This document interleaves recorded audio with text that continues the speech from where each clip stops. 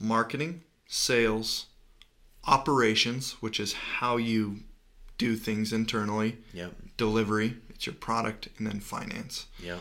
Those are the 5 core pillars of a business. So one of the biggest problems we see in e-commerce is sales and marketing for e-commerce brands. What's going on, guys? Whoever can spend the most on marketing and go out of business is the person that ends up winning. And so what looked like what was going to be breaking even is now like a 5x return on ad spend. And so that's what people don't necessarily always get. You can't just bury pain or fear with go out of business. Ladies and gentlemen, is the person that ends up winning. So what looked like what was going to be breaking even is now like a 5x return on ad spend. And so that's what people don't necessarily always get. You can't just bury pain or fear with optimism. Ladies and gentlemen, welcome to the eComm Growth Show. All right, ladies and gentlemen, hold on to your seats today because we're going to give you an overview of the 5 pillars to make any business successful. This is how we monitor and manage our own business. We look at these 5 pillars, we assess the health of these 5 pillars, and we make decisions accordingly. So we're going to give you an overview of that. We're going to narrow it down to e-commerce and the biggest problem we see, and we're going to come out with a beautiful conclusion for you.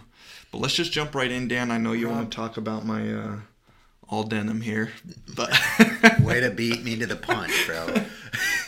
You knew we were recording today, though, and you said, you know what? I'm putting all denim on. It was one of those things where I walk in the closet, pull on some denims, and then I see that denim shirt staring at me, and I'm like, you know what? Let's go straight denim. I just can't not do that and today. I think, if I'm not mistaken, your top is Levi's, but your pants are also Levi's. It's all Levi's, you know, right. But you got a Vans base. Vans shoe base on there. All right, dude. So let's just jump right in. Let's get into it. The 5 pillars of a business that all need to be operating and functional and healthy are marketing, sales, operations, delivery, and finance. And what's interesting about these 5 pillars, Daniel, is that they're almost ordered in order of importance. Yeah. Because you could kind of look at that delivery pillar, and we can jump right into the e-commerce application for the purpose of this discussion, and you can be saying, well, my delivery is my product. And everyone starts thinking about their product, and they put all of their attention and focus and energy into getting the best product. And they think if they have that product, their business is going to explode. But there's a lot of people with really, really great products, but nobody knows about them. And they go out of business because... Let me just say something on that. All right. Who's a guy that you know that invented the iPhone? Mr. Jobs himself. Mr. Jobs himself. Now, he had a great product, but what was Mr. Jobs actually really good at? He was way better landing deals, building culture, marketing, vision, like all of that. That guy was incredibly talented at being just charismatic around people, and it created all these opportunities for the company.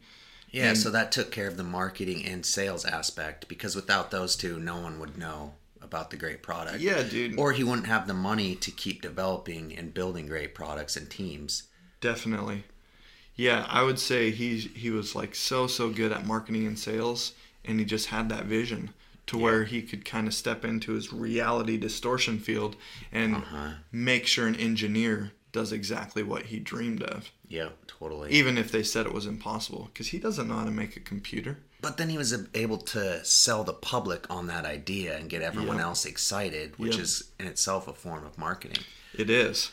And so when we're kind of looking at the order of importance, my whole point is saying if you don't have good marketing, you're never going to sell a product. If you don't have sales, it doesn't matter how good your fulfillment is. It doesn't matter how, efficient you move product from the warehouse to the shipping center, whatever. Mm-hmm. None of that matters if you can't market it, you can't sell it. Totally. And then, of course, down the line is then your product. And then at the end of all of it is your finance pillar. Yeah, totally. It needs to make sense. It needs to be profitable. That's what holds everything up. Yeah, prior definitely. to it. Yep. And let's take an example on the opposite side of the spectrum from Steve Jobs of someone that's really good at marketing and sales, but their product and delivery is total crap. I'm thinking drop shippers right now. Oh my gosh. I'm thinking Yeah. drop shippers. Their ads look flashy. Looks like they're everywhere. Looks like these amazing products. And it's all kind of this gimmick. We almost had our shade fall down. People get pumped. They buy it. And then they're like, man, it's a 4-week waiting time. They get it. It's wrapped crappy. It's cheap. And they never come back and buy from that business again. Yeah, there's no substance there. It's No all marketing substance. and sales. Yeah. So our point, though, is you have to place equal priority on each of these things. And do them in the correct order. And do them in the right order. Otherwise, it all crumbles. Okay. And then we want to jump into one of the biggest problems that we see in e-commerce. But real quick, let me recap those. Marketing, sales, operations, which is how you do things internally. Yep. Delivery, it's your product, and then finance. Yep. Those are the 5 core pillars of a business. So one of the biggest problems we see in e-commerce is, again, that thing of everybody jumps right into product development. They put all the energy and focus into that. And what makes the problem worse, and it almost reinforces this idea of like cheapening the marketing and sales, is if you own an e-commerce brand at this point, if you've done anything on the internet to self-identify as an e-commerce online store owner, you're getting hit with ads from all these gurus, all these marketers that are just promising the world about what they can do in terms of marketing. And so it creates this bubble where, as an online store owner, you're just like seeing all these kind of crappy, cheap marketers putting off this image that marketing is a cheap, crappy thing. Totally. When really it's it's 2 of the most important pillars of getting your business off the ground. Yeah. It's marketing and sales. Yeah. Because an e-commerce agency, it's your marketing and sales team. It's your customer acquisition team. Mm-hmm. But it's so tempting for an online store owner to kind of get in that bubble, see all these cheap, crappy marketers, which, again, I say that humbly because that's where we started, right? Totally. If someone's going to come onto your business and work for free, and kind of paint this picture that I'm going to work for free because I'm so confident in your product and my abilities. I believe in your business so much that I'm going to do it for free. That just means that they haven't ever got results. It means they're inexperienced, and it means they're trying to break into the industry. And which, get a again, case study to show someone else, like, look what I've done with this brand. Yep, exactly. And I hate to say it, but that's where we started. Yeah. I'm going to shoot myself straight. We You started have to start somewhere, though. Yep, you do have to start somewhere. And again, you work for free, you get some good results, and then you can start advertising yourselves as someone who's achieved results. We started a little bit different, for it. though, Rob. Let me just say this. We started a little bit different in the fact that we hired really good coaches and teams to look over the ads we were running to make sure we were still delivering for our clients. Yeah, it So was I have to add that. Yeah, okay, you're right. Because that is an important piece. Yep. It's not like we're just bringing people on and just trying things out. Yeah. We hired people that knew what they were doing to coach us through the process. Yeah. And again, we moved from that into getting good results very, very quickly. Totally. And then from there, you're off to the races. You have results under your belt. You have experience under your belt. You have the ability to bring people on who are more experienced than you and just keep running with it. Yeah. But again, the biggest problem is that people see that and then they're like, well, it must not be that important. Yeah, totally. Uh-huh. And so if you go into it with that mindset, you're only going to keep yourself from growing. Yeah. We have this funny little saying. We see people come at us with the best product, huge vision, and they're like, but I'm not getting any sales. And it's like, you do have a great product, but you're also the best kept secret in town. Yeah. If you're the best kept secret in town, no one's going to buy from you. And your business is ultimately going to shut down, and no one's ever going to know of your great little brand, your great store, your great product. You don't want to be the best kept secret. You just don't. Okay, and so let's kind of end this with a real life example. A sad, sad story.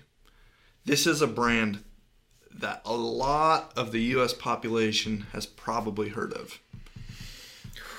At some point in their journey, they got it stuck in their head that they're only going to work with a marketing agency who is willing to waive their costs. Because they're like, hey, I'm this big, strong brand with so much authority. Like, we don't really need people, and yet they do. We had the opportunity to audit their account. Massive holes. Massive missed opportunity. Yeah. Losing money, bleeding money. And yet, at some point, because of all the crappy, cheap marketers, they had it in their head that anybody worth bringing on is going to work for free. And since we're a big, established brand, we have the authority to say that. Yeah. Well, guess what's going to happen? They're going to go and get somebody who's willing to do it for free, and that's going to be the wrong person. And they just chopped off 2 massively important pillars in their business. And they're going to come back 6 months from now in the same spot where they're at right now. This time they'll be crawling, though.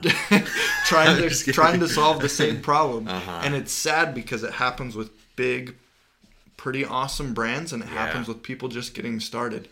Listen, if you want to grow your e-commerce business, if you want to grow any business, don't skimp on your sales and marketing team. Don't skimp on any of those 5 pillars. Like, we're responsible for sales and marketing, so obviously we're giving that a lot of emphasis here. Yeah.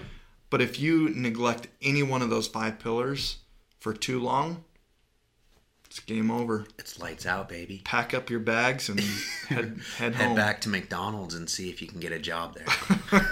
And that's the harsh reality. But okay, that was a pretty dark ending. Let's try and flip that into a positive, guys. Marketing and sales, it's not that hard.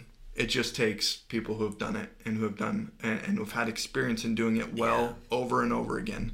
And so if you think that's you, if you can do that in-house, that's awesome. Go do it in-house. Save money. Don't hire an agency.